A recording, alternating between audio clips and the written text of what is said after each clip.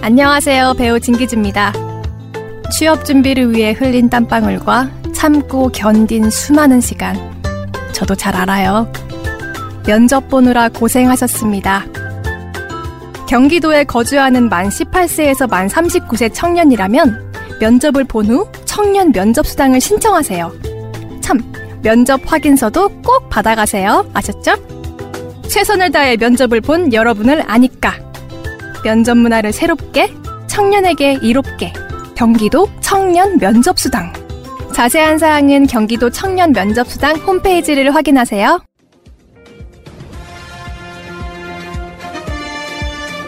꼭 알아야 할 어제의 뉴스. 문재인 대통령이 최근 야당 몫을 배분해 새로 꾸려진 국회의장단과 상임위원장단을 청와대로 초청했습니다. 코로나 위기 속 국회와 직접 소통하는 모처럼의 기회, 무엇보다 위기 극복 정부의 소명을 강조하며 여야를 초월한 협조를 당부했습니다. 우리 정부는 말년이라는 것이 없을 것 같습니다. 여야 정 간의 대화와 타협을 통한 진정한 협치가 아주 절실하게 필요한 때입니다.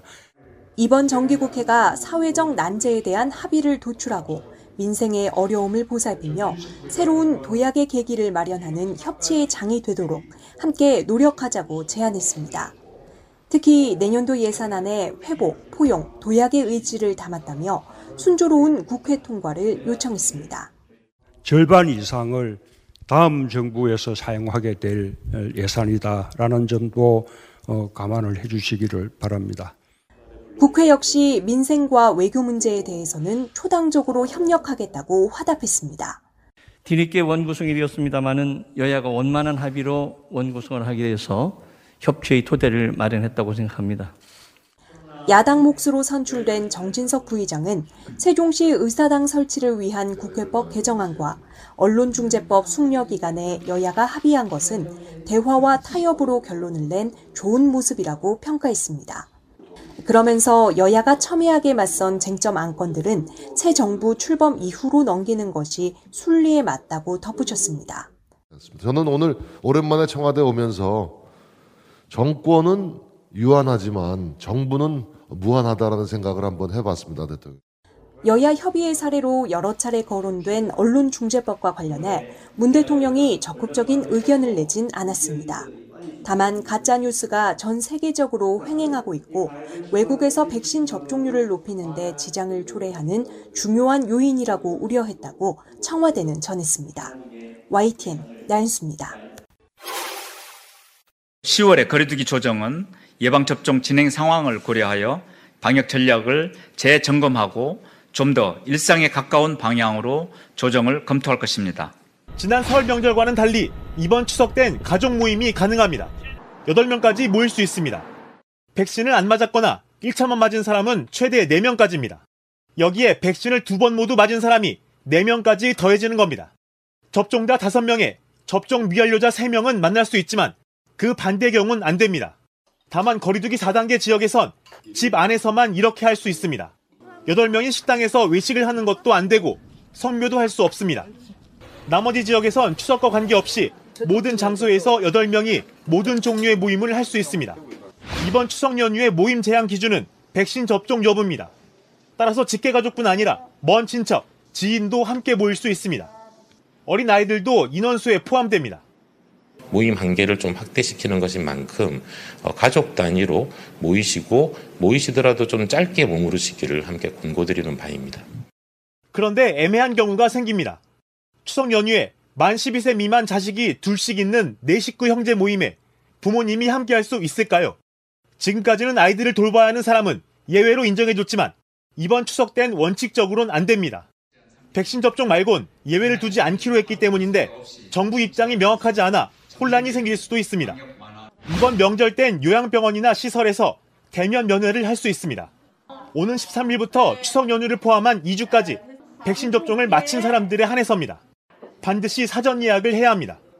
백신 접종을 완료하지 않은 사람이 한 명이라도 껴있으면 비대면으로 할 수 있습니다. KTX는 창가 자리 좌석만 판매합니다. 고속버스나 비행기엔 따로 제한이 없습니다. 휴게소 안에선 음식물을 먹을 수 없고 포장만 가능합니다. 정부는 9월 말까지 전국 터미널과 휴게소 13곳에 임시선별검사소를 운영하기로 했습니다. JTBC 윤영탁입니다. 경기도 김포와 고향을 잇는 일산대교. 민간 자본을 들여 지난 2008년 개통된 뒤 현재 하루 평균 약 7만 대, 1년에 2,600만 대가 오가고 있습니다. 이곳 일산대교는 한강에 있는 28개 다리 가운데 유일하게 통행료를 받고 운영됩니다. 요금은 승용차 기준 1,200원, 1km당 652원으로 주변 다른 민자도로보다 많게는 6배까지 비싼 수준입니다. 2번 갈 때도 있고 막 3번 갈 때도 있고 가격이 너무 비싸서 우리 화물차는 더 비싸거든요. 이 때문에 2014년부터 통행료 협상이 계속됐지만 타결에 이르지 못했습니다. 결국 경기도가 민간회사 운영권을 회수하고 다음 달 일산대교를 무료화한다고 선언했습니다. 김포와 파주 등 신도시 교통량이 늘면서 통행료로 너무 큰 이익을 낸다는 겁니다. 1,000억이 안 되는 돈으로 건설한 교량인데 지금부터 현재의 통행료를 계속 받고 도가 지원을 계속하게 되면 약 6천억 원의 추가 수입을 얻게 됩니다. 현행법상 지자체는 공익상 필요하면 보상금을 주고 민간 사업자의 운영권을 취소하는 공익처분을 할 수 있습니다.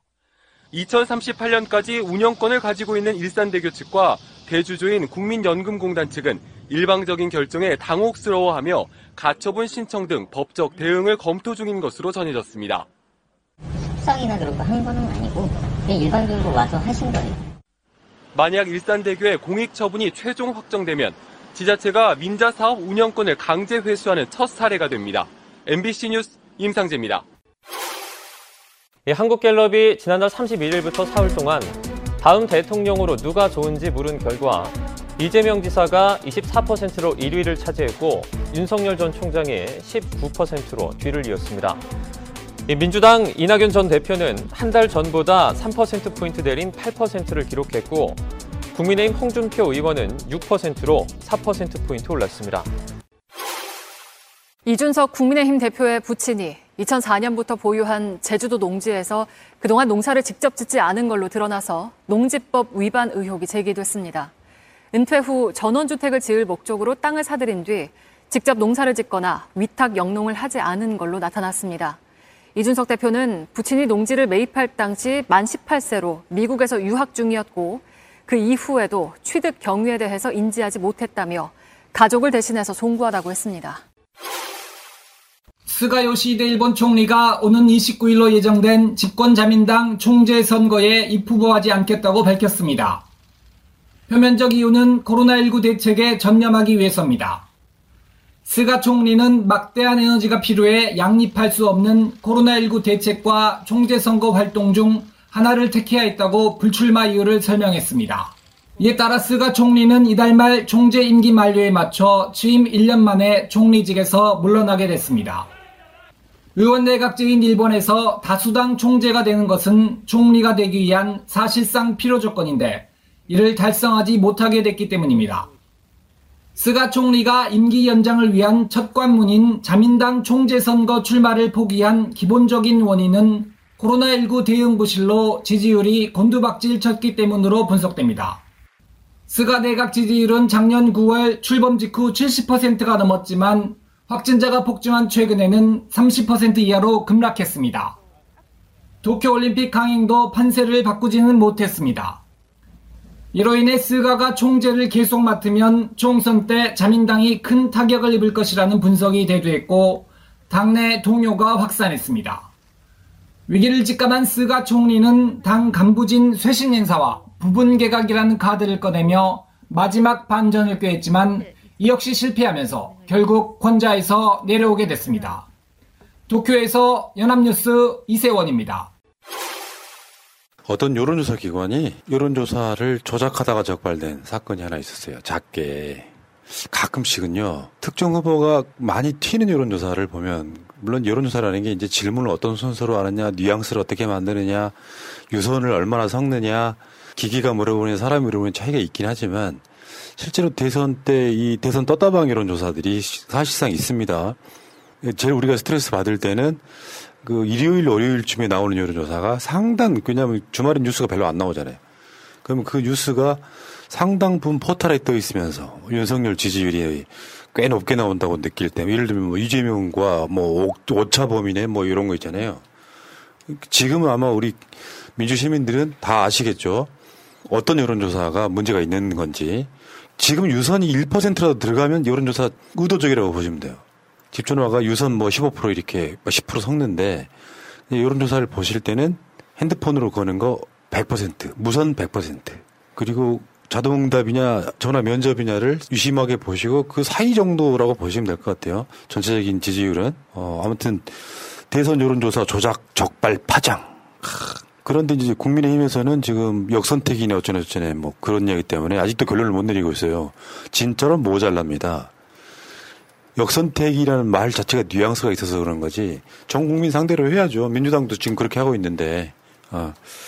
여론조사는 그렇습니다. 자, 화려와 PPL 하고 가겠습니다. 피부 나이 어려지게 만드는 방법. 많은 분들이 인정한 효과. 마시는 뷰티 앰플 화려화. 화려화는 피부 주름 개선, 보습, 탄력을 하루 한 병 마시며 피부를 촘촘히 채워줍니다. FDA 등록은 물론 식약처로부터 인증을 받은 허니부시 추출 발효 분말을 주 원료로 하여 자외선으로 인한 광노화 및 자연노화 개선에 도움을 줍니다. 또한 화려화 속에는 아미노산 19종이 들어있어 피부 관리에 효과가 좋습니다. 여기에 피시콜라겐, 엘라스틴, 히알루론산 등 20가지 부원료를 더해 피부 건강을 생각했습니다. 다가오는 추석 이벤트 진행 중입니다. 화려화 추석 이벤트에 참여하셔서 마음을 전하고 싶은 분들에게 선물해보세요. 제품 구입 방법은 본사 대표번호 080-322-1000번, 080-322-1000번으로 전화 주셔서 새날에서 보고 전화했다고 말씀하시면 최대 금액 할인과 사은품을 드립니다. 또는 검색창에 화려화를 검색해주세요. 푸석푸석하거나 주름진 피부로 고민이신 분들이라면 지금 바로 문의주세요. 예, 추석 이벤트라고 하네요. 화려화의 추석 이벤트. 자, 여러분들께 하나씩 드린 우리 화려화를 좀 드시는 시간을 갖겠습니다. 이게 예지중지 아깝다 보니까 엄청 아껴 드시는데요. 이럴 때는 마음껏 드셔도 돼요. 한 병 범위 내에서. 남겨가셔서 집에서 드셔도 됩니다만. 화려화를 따는 순간이 제일 설렙니다. 젊은 것들은 관리해라 이런 의미에서 드리는 거고요. 저는 포기했습니다만. 화려화가 제일 필요하신 표정이 왜 그래요? 그거 게리 올드먼이 약을 복용하면서 영화 장면이 있거든요. 약간 그렇게 생각하시면 됩니다. 맛이 약간 쉬어요. 제가 신음식을 그렇게 저도 안 좋아해요. 네, 그래서 안 먹어요. 즐겨 먹는 건 아닌데 새콤한 건 너무 근데 싫어요. 그렇다고 해서 맛없다는 뜻은 좀 아니에요. 한약 맛하고 좀 섞여 있으면서 신맛이 나는데 맛있습니다. 거의 과일 주스 맛에 가까운 상큼해요. 네. 진한 상큼함이 있습니다. 근데 이거 맛으로 먹는 건 아니니까. 근데 일단 6개월 이상 마셔본 입장에서 화려화 모델이 강성현 씨인데 일단 연예인이잖아요. 우리 네. 마차님은 새날의 강상현 일반인이 이렇게 될 수 있다라는 걸 보여드리기 위해서 우리 임지님 보세요. 저보다 마차님이 확실히 피부가 진짜 좋아지셨어요. 진짜로. 저는 되게 만족하고 있습니다. 제가 만족하고 있기 때문에 화려화 계속해서 저희가 광고를 해드리고 싶은 거예요. 예, 지금 추석 이벤트가 뭐냐면요. 최대 어떻게 이렇게 저렇게 하면은 61%까지 할인해드리는 61%요? 여기 쓰여 있잖아요. 최대 61% 오프. 할인해드리는 그런 이벤트고요. 080-322-1빵빵빵. 여기도 작물인가? 그러니까 이게 비싸다고 하니까 이런 시기에 할인해 주면서 뭔가 접근성을 높이려고 하는 거죠. 이건 이익 보는 건 아닐 거고요. 그러니까 싸게 팔면서 또 먹게 만들려는 일종의 수작 같은 거죠. 이제 윤시번 씨 같으면 이거 보면서 그러겠죠. 이거 품질 좀 낮추고 가난한 사람도 피부 관리할 수 있게 해줘야 되는 거 아니겠어요? 막 이러겠지만, 근데 품질이 사실 이런 건 품질이 제일 중요하거든요. 가격도 물론 당연히 가격도 중요해요. 가격도 중요한데 이렇게 사람 몸속에 들어가는 거는 가격에 타협할 건 아니라고 봐요, 저는. 네, 먹는 거니까. 화리아 TV님이 저를 보셨어요. 푸나님 짝짝짝 투장 맞잖아요. 감사합니다. 자, 화려화 구매하셔서 꼭 드셔보시기 바라겠습니다. 네, 이 화려화 안에 피시콜라겐, 엘라스틴, 히알루론산 이 세 종만 가지고 영양제를 이 세 개만 가지고 또 따로 파는 경우도 있거든요. 그러니까 화려화 한 병 드시면은 이 영양제를 따로 드실 필요가 없다. 예. 특히 피시콜라겐 같은 경우에는 이태리산이다. 예. 베트남에는 중국산이 아니기 때문에 꼭 기억하시고 허니부시 추출 발효 분말이 정말 피부를 탱탱하게 해줍니다. 예, 화리와 TV님께 질문이요. 30병 들어있잖아요. 한 박스에. 한꺼번에 먹으면 어떻게 돼요? 배불러요. 그러면 자고 일어났을 때 얼굴이 막 탱탱해지나요? 그거는 라면을 먹어도 똑같습니다. 그럼 라면 먹으면 돼요. 근데 이게 허니부시 추출 발효 분말이 하루에 먹는 양이 있어요. 정해진 한도가 있거든요. 그게 요 안에 다 들어있더라고요. 그래서 요 한 병 드시는 게 가장 적정한 것 같아요. 예. 제가 과유 불급하면 안 되는 거죠. 네. 그 예전에 강철수 만화에 그런 장면 나오잖아요. 주인공이 산에 가서 백사를 한 마리 잡아요. 백사. 잡아갖고 요거를 팔면 1,000만 원이야. 그 당시. 한 30년 전에. 백사 한 마리가. 이 팔까 말까 고민하다가 눈 지르끈 감고 내가 요거를 내가 평생 어떻게 이걸 먹어보겠냐 하고 그거를 고아서 먹어요. 근데 어떻게 되는 줄 아세요? 설사합니다. 백사가 설사가 됐네? 그러니까 아무 의미 없어지는 거죠. 화려한 하루에 하나씩만 드시기 바라겠습니다. 자, 자기 만족하고 사는 거지 뭐. 우리의 최고의 만족은 정권 연장이겠지만 그 위에도 소소한 어떤 소확행 같은 것들 경험하면서 사시기 바랍니다. 요즘 돈 많잖아 사람들. 돈 쓸 데가 없어 지금. 코로나 때문에요. 자영업하시는 분들이 힘드시겠지만 젊은 층들은 좀 힘드시겠지만 그렇게 부인들이 좋아한대. 술 마시고 들어올 일이 별로 없어가지고 남자들이 거주망태가 돼서 집에 들어오는 그게 거의 없어진 거지. 늦게 술 먹고 오면 다 위법이거든. 그렇죠. 근데 또 한편 그 와중에 이혼율을 늘고 있어서. 근데 술 안 먹고 들어와서 그런가요? 술 안 먹고 들어와서가 아니고 같이 있는 시간이 길어지다 보니까 기존에 있던 그 갈등이 폭발하는 경우가 많대요. 코코메디를 안 써서 그렇습니다. 그 코코메디 문제였구나. 그렇네. 코코메디가 잘못했네. 코코메디 안 쓰면서 일찍 들어오니까. 남자는 코코메디, 여자는 화려하. 졌네 아주. 야 이런 PPA 어딨어 진짜 막. 졌네 좋아. 자, 푸석푸석하거나 주름진 피부로 고민이신 분들 한번 드셔보세요.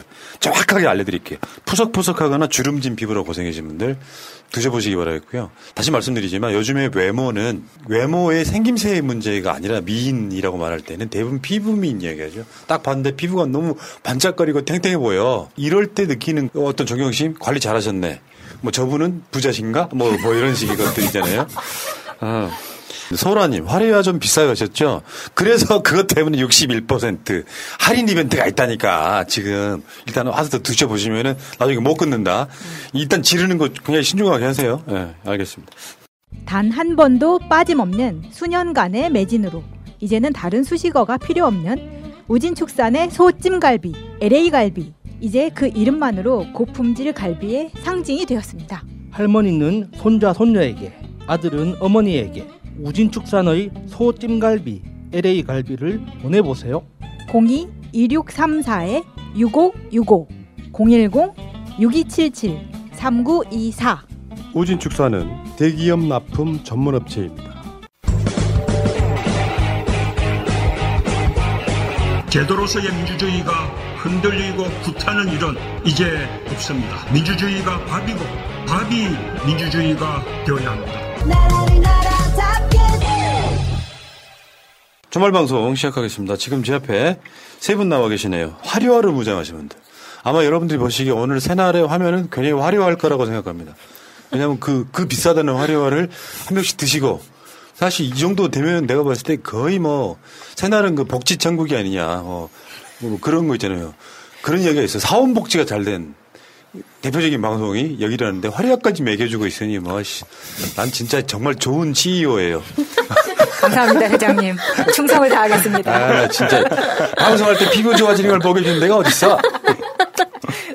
자, 그 복지를 누리고 계시는 볼메 임진님. 새날 패널이라서 행복한 볼메 임진입니다. 그렇지. 아직까지 오래 계시겠다. 박시영 이거 이런 거 안 주잖아. 그렇죠.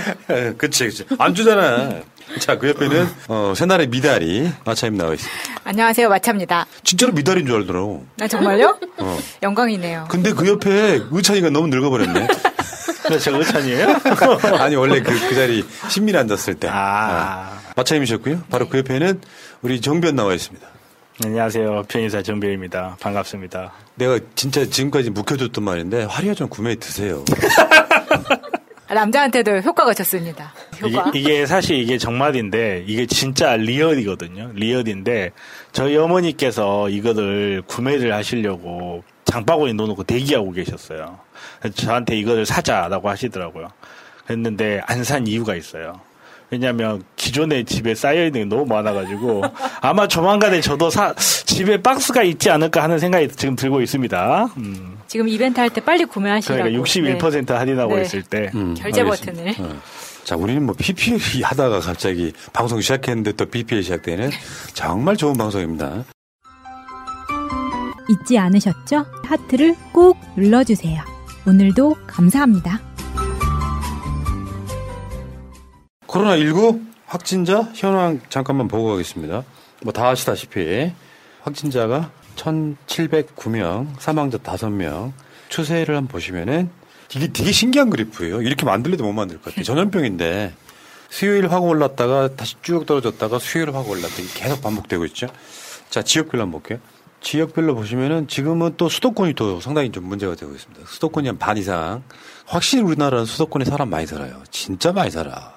분산시켜야 돼. 수도 이전해야 돼. 아니, 윤희식 때문에 안 되겠구나. 백신 접종자 현황 한번 볼게요. 이제 내일 되면은 3천만 명이 맞게 됩니다. 전체가 3,600만 명이 목표예요. 추석 전까지 1차 접종자가.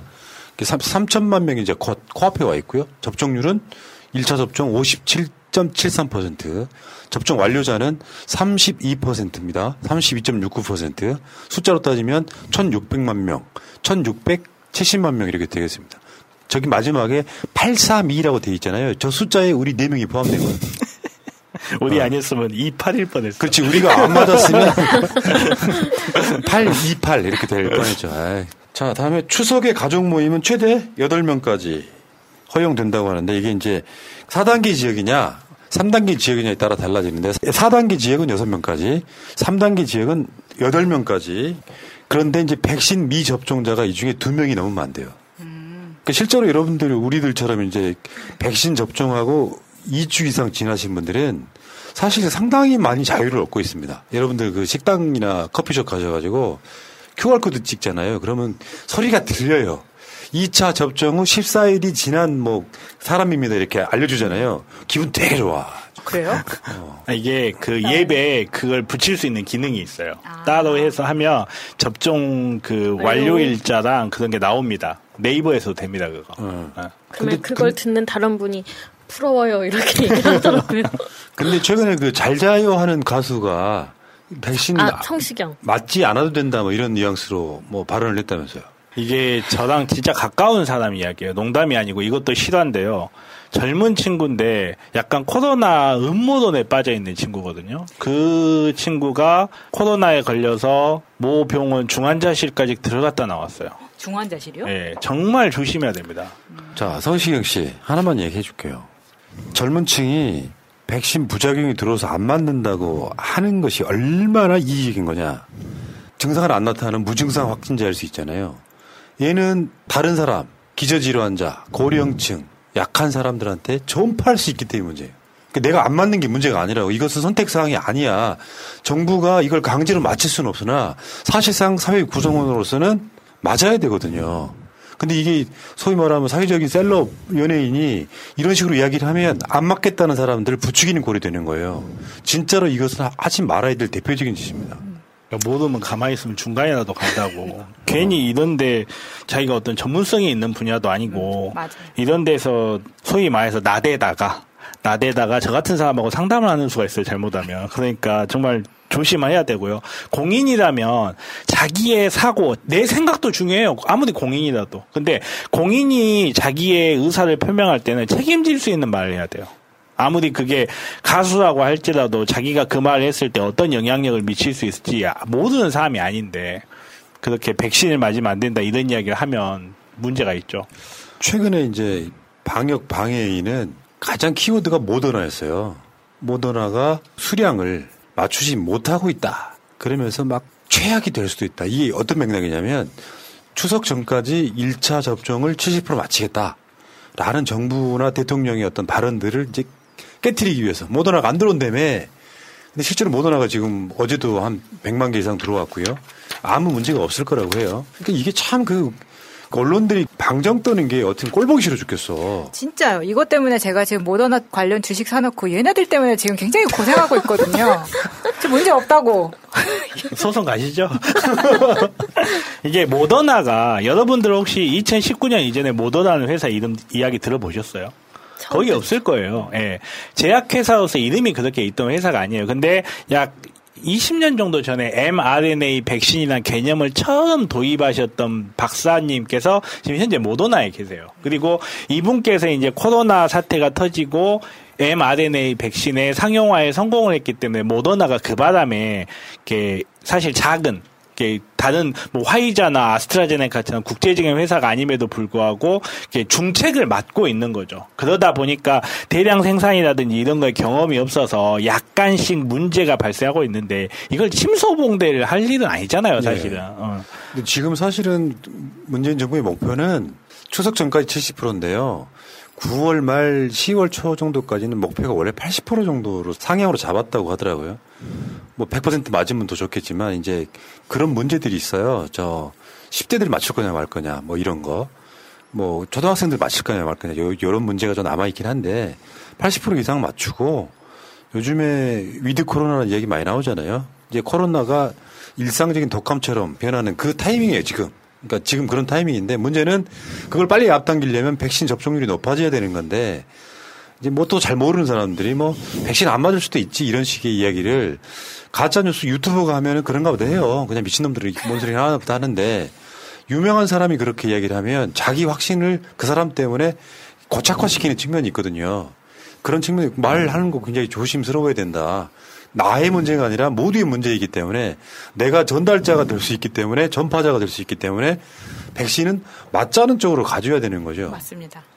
그러다 이제 나중에 이거 문제되면 나는 뭔지 모르겠고 전달만 한 것 같다. 이딴 소리 하는 거죠. 네. 자, 아까 2차까지 맞았다 하시는 분들이 지금 방송 보는 현재 한 70분 계셨습니다. 빨리 올라가는 걸 그 사이에 내가 세버렸지. 정확히 말하면 72분이요. 우리랑 똑같으신 분들이고요. 잠깐만 있어, 세볼 거야. 아까 그 숫자에 포함되신 분들이에요. 네. 문 대통령이 보건의료노조에 협상 타기로 했잖아요. 파업하기로 된 거. 이걸 고맙다. 국민 생각해줘서 정말 고맙다. 이렇게 입장을 밝혔더라고요.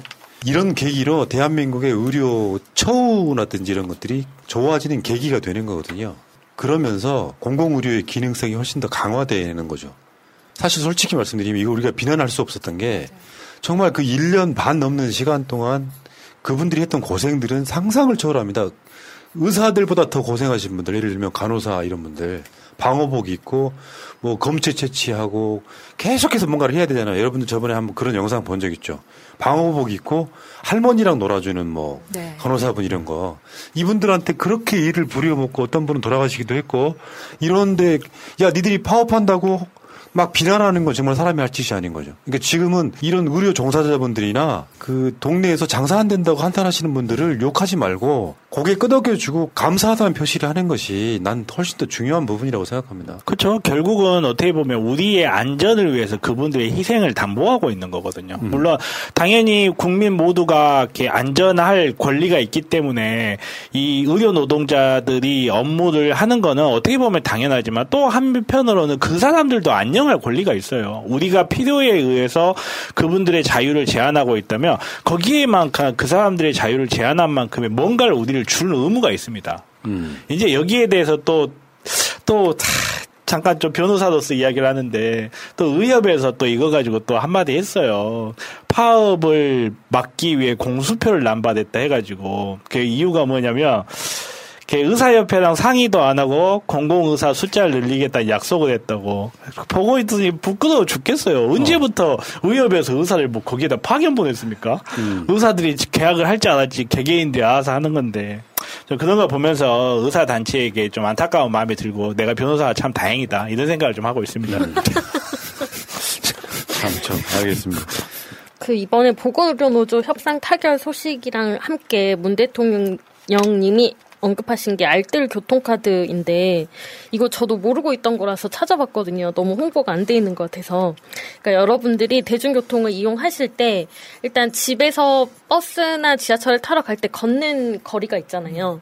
이 거리가 마일리지로 적립이 되는 거예요. 그리고 내가 어떤 회사나 목적지에 도착을 하면 거기에서도 버스나 지하철에 내려서 걷는 그 기간이 마일리지로 적립이 되는 거예요. 알뜰 교통카드를 쓰면. 이렇게 해서 만약 가까운 거리는 좀 걸을 수 있게 유도를 하는 그런 카드인데 이게 너무 홍보가 안 되어 있더라고요. 그래서 이걸 사용하면 교통요금이 최대 30%까지 절약을 할 수 있다고 합니다. 그래서 미세먼지를 조금 이렇게 줄이자는 그런 의미에서 환경을 위해서 쓰는 거고, 근데 지금 서울시는 8월부터 잠깐 교통카드 발급이 중단이 되어 있어요. 이게 국비 50%, 그다음에 지방비 50%인데 서울시의 지방비가 부족해서 안 되고 있는데 오세훈 시장 빨리 예산을 투입해서 서울시도 그 교통카드 발급이 가능하게 해주십시오. 쓰고 싶습니다. 그 이름이 뭐라고요? 알뜰? 알뜰 교통카드. 좀 다른 이야기인데 공동체에서 뭐 청년 어쩌고저쩌고 이렇게 하잖아요. 청년들 진짜 고생 많고. 근데 이거는요, 어떤 고생이랄까, 청년들이 어떤 받는 권한 이런 것들은 사회 전체적으로 이겨내야지 정치적 아젠다로만 막 써먹고 간단 말이죠. 근데 일부 청년들 보고 있으면 정말 화나는 대표적인 예를 하나 드려볼게요. 제 말에 공감하시면 1번 한번 줘보세요. 커피 마시러 커피숍에 갔다? 근데 청년들은 엄청 많잖아. 갈 데가 없어서 그렇다는 것까지 이해해. 2인용 테이블이 2개를 붙이면 4인용 테이블이 되잖아요. 그 4인용 테이블에 혼자 앉아서 노트북 놓고 뭔가를 해. 들어갔는데 한 2명 들어간 사람들이 커피를 못 마시고 나가. 근데 주인들은 스트레스를 안 줘요. 뭐 눈치를 계속 보는 거야. 그런 이의적인 건 좀 바꿔줘야 되는 거죠. 그게 내가 백신 맞는 거랑 비슷한 상황이라고 생각해요. 내가 그 고통들을 그 마차 같은 볼메 임지 같은 선배들은 다 겪었잖아. 공동체를 위해서 부작용 뭐 이런 거를 또는 따끔거리는 그 아픔을. 그러면 여기에 대해서 뭔가 본인들도 같이 협력을 해야 되는 거고 청년 문제가 왜 어른들만의 탓입니까? 난 그렇게 생각해요. 같이 이겨내야 되는 부분이라고. 그러니까 그 이기심을 버려야 돼 지금. 청년들이 환자가 될 수는 없어도 확진자로서 전파할 수는 있다고요. 증명서 제 거 하나 보여드릴게요. 정말 자랑스러운 훈장 같은 겁니다. 이게 내가 코로나를 안 걸리기 위해서 갖고 있는 훈장이 아니라 내 주위에 내가 전파자가 안 될 가능성이 매우 높아지는 훈장 하나를 제가 직접 보여드릴게요. 2차 접종 완료 후 14일이 지난 사람. 와.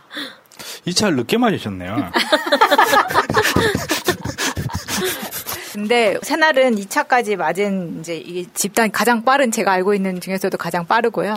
이거 우리가 빨리 맞아야지 연말에나 집회할 때 우리가 집회합니다 할 때 바로 나갈 수 있다고. 그때 맞은 사람이 이네 안 맞은 사람이네 해가지고 나가고 못 나가고 이게 복잡하게 되지 말고 우리 빨리 맞고 준비하고 있읍시다 해가지고 아마 이 방송 들으시는 분들 애청자분들은 아마 그래서 빨리 맞으셨을 거예요. 맞습니다. 네. 자, 백신 얘기 여기까지 하시고.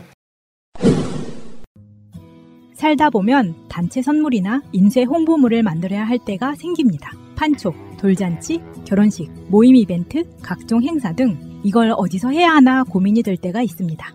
갤러리 기프트는 그간 새날에서 4년 넘게 광고하면서 단 한 번의 클레임도 없을 정도로 열과 성을 다해왔던 기업입니다. 심지어 대표님의 고객에 대한 감동적인 사연까지 보내주신 청취자들도 있습니다. 단체 선물, 인쇄 홍보물, 이제 갤러리 기프트에서 해보세요. 갤러리기프트.co.kr 갤러리 기프트를 검색하시고 홈페이지를 한번 방문해주세요. 오픈마켓을 보는 것 같은 신기하고 다양한 샘플들이 있습니다. 인터넷이 불편하시면 문의전화 1666-5404 1666-5404 새날 듣고 연락했다 하시면 더욱더 잘해주실 겁니다. 자, 여러분들이 기다리시는 윤석열 이야기를 좀 길게 한번 해볼게요. 길게. 윤석열이 그랬죠? 내가 고발 사주였다고? 증거를 대십시오! 목소리 듣지 막 간신 같아가지고. 그러면서 이걸 또 권언유착, 정치공작 이렇게 일종의 되치기를 하는 거예요. 그러면서 이것도 고발할 필요가 없는 사안이었다 이렇게 이야기를 합니다. 얼굴 꼴 보기 싫어가지고 얼굴 그냥 빼버렸는데. 아니 이거는요. 다른 관점에서 봐야 돼요. 이따가 그 이야기 깊게 나오겠습니다만 윤석열이 100% 그냥 딱 걸린 사안이에요. 사안. 그게 왜 딱 걸린 사안인지 기가 막힌 논리를 이따가 전해드리는데 이거 자체를 정치 공작이라고 했고 저번에 윤석열 캠프에 들어가 있던 조선일보 출신 그 수산업자한테 돈 받았던 그자 있죠. 이동훈. 네. 개건이 나왔을 때도 정치 공작이라고 했고 윤석열이 맞장구를 쳤잖아.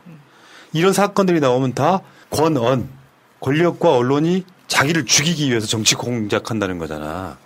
근데 어떤 개연성 그리고 어떤 과정의 전개 과정을 보면 이쪽은 그래야 될 이유가 없고요. 이진동 기자한테 얘는 제대로 대책해서 고발 한번 당해야 돼요. 그렇게 따지면 이진동 기자가 권력의 사주를 받고 윤석열을 음해하기 위해서 터뜨린 가짜뉴스란 소리잖아요. 그렇죠. 똑같은 논리가 똑같이 들어가는 거잖아요. 그 고발장 안에 담겨있던 그 논리가 똑같이 적용이 돼서 이제 오히려 윤석열이 고발을 당할 수도 있는 이런 형태가 되는 거라 되게 재밌죠.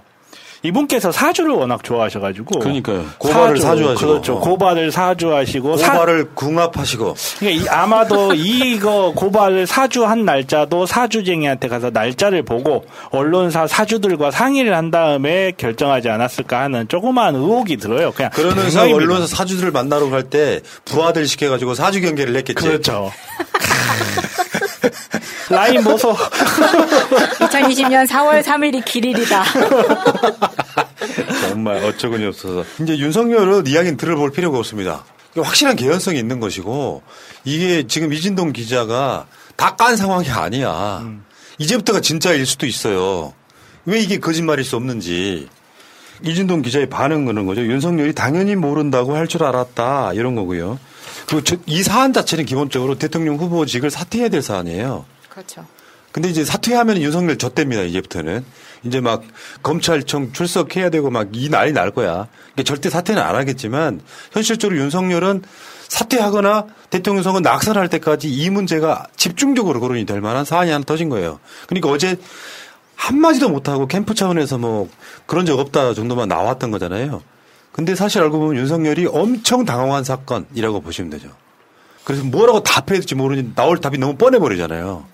윤석열이 기자들한테 질문이 오니까 엄청 짜증내면 답하잖아. 네. 그 자체가 지금 쫄고 있다는 소리입니다. 지금 캠프 측에서 나와서 그나마 해명을 한다는 사람들도 굉장히 신경질적입니다. 특히 장제원 같은 경우에는 라디오 인터뷰를 하는데 저한테 짜증을 내는 것 같아가지고 그러니까 반박을 해야 되는데 아니면 아니라고 웃으면서도 이야기할 수 있습니다. 너무 어처구니가 없으면. 근데 나와서 하는 이야기들이 보통 그런 짜증 그리고 아까 보여주신 윤석열의 캡처도 윤석열이 일단 브리핑을 하고 끝나고 지나가는데 기자가 다시 질문을 하니까 사실 그럴 때는 그냥 지나가거든요. 안 들을 척하고 그냥 빠져도 되는데 뒤돌아서 다시 이야기하면서 저 마지막 답변을 한 거거든요. 예.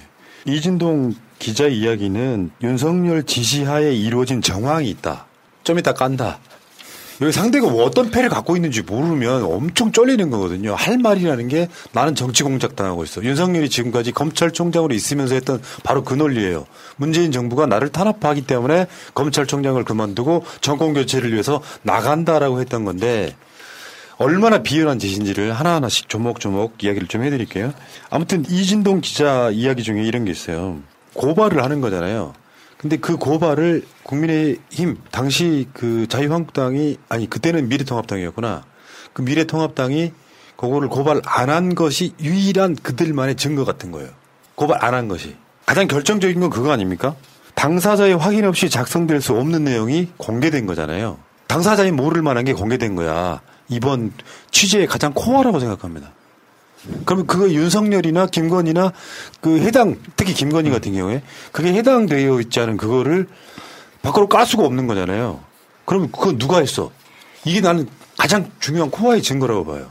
그렇기 때문에 당일날 해명이 나오지 않은 이유도 원래 5시에 해명이 잠깐 나왔다가 들어갔거든요. 철회를 했거든요. 그 이유도 안에서 아마 우왕좌왕했었기 때문이라고 생각합니다. 이게 사실 뭐 한동훈만 들어있었으면 윤석열 한동훈만 있었으면 본인들이 주장하는 것처럼 그렇게 생각할 수도 있는데 여기에 김건희가 들어가 있기 때문에 이 내밀한 사정을 누가 아냐고요. 특히나 여기에서 고발 내용에 김건희의 도이치모터스 주가 조작이 연루되어 있다. 이게 들어갔다는 것은 김건희의 많은 의혹 중에서도 가장 중요하고 자기들 발목 잡을 것이 도이치모터스 주가 조작이라는 것을 말하고 있다라는 방증이기도 하다고 생각합니다. 그러니까 여기서 말하는 당사자가 김건희라고 오늘 뉴스공장에서 이진동 기자가 얘기를 했죠. 김건희 씨한테 확인할 수 없으면 알지 못하는 내용이 고발장 안에 들어가 있고 고발장과 입증 자료가 200여 쪽에 이르는데 그거를 지금 가지고 있으며 분석해서 곧 기사로 낼 것이다. 네. 고발장에 김건희의 피해 사실 적시 또 한동훈도 마찬가지고요. 근데 윤석열이나 김건희가 상의도 없이 요걸 작성한 자가 상의도 없이 그게 작성이 불가능하냐는 거죠. 그게 이제 사실 뭐 굉장히 중요한 정황 중에 하나인 거죠. 윤석열이나 김건희랑 아무 상관없이 손준성이가 총선하기 위해서 그걸 작성했을 가능성이 0이라고 보는 게 일단 맞을 것 같고요. 만약에 검찰총장 모르게 김건희 모르게 했다면 손준성만 엄청난 범죄자가 되는 걸 수도 있어요. 그러니까 작성을 할 수가 없어요. 고발장이나 고소장이라는 거는 그러니까 이제 고소는 고소권자만 할 수 있는 거고 고발은 누구나 할 수 있는 거예요. 그래서 이제 고발장을 작성을 해서 이렇게 그때 당시 미래통합당한테 전달해 준 건데 그러면 고발장을 작성을 할 때 우리가 이제 뭐 고발 전문 단체도 있잖아요. 고발 전문 단체들 고발장 같은 거 이제 접할 때도 있고 그러는데 고발장이라는 것도 당사자와 의사가 합치되지 않은 상태에서 고발장을 작성하게 되면요. 사실관계가 다 틀려요. 사실관계가 맞을 수가 없잖아요. 예를 들어서 누군가가 마차님한테 저 사람 이상해라고 해서 내가 그 말 듣고 너무 화가 나서 고발장을 작성했어요. 거기에다가 내가 뭐라고 넣을 수 있겠어요? 마차가 이상하다는 말을 해서 고발합니다라고 하겠어요?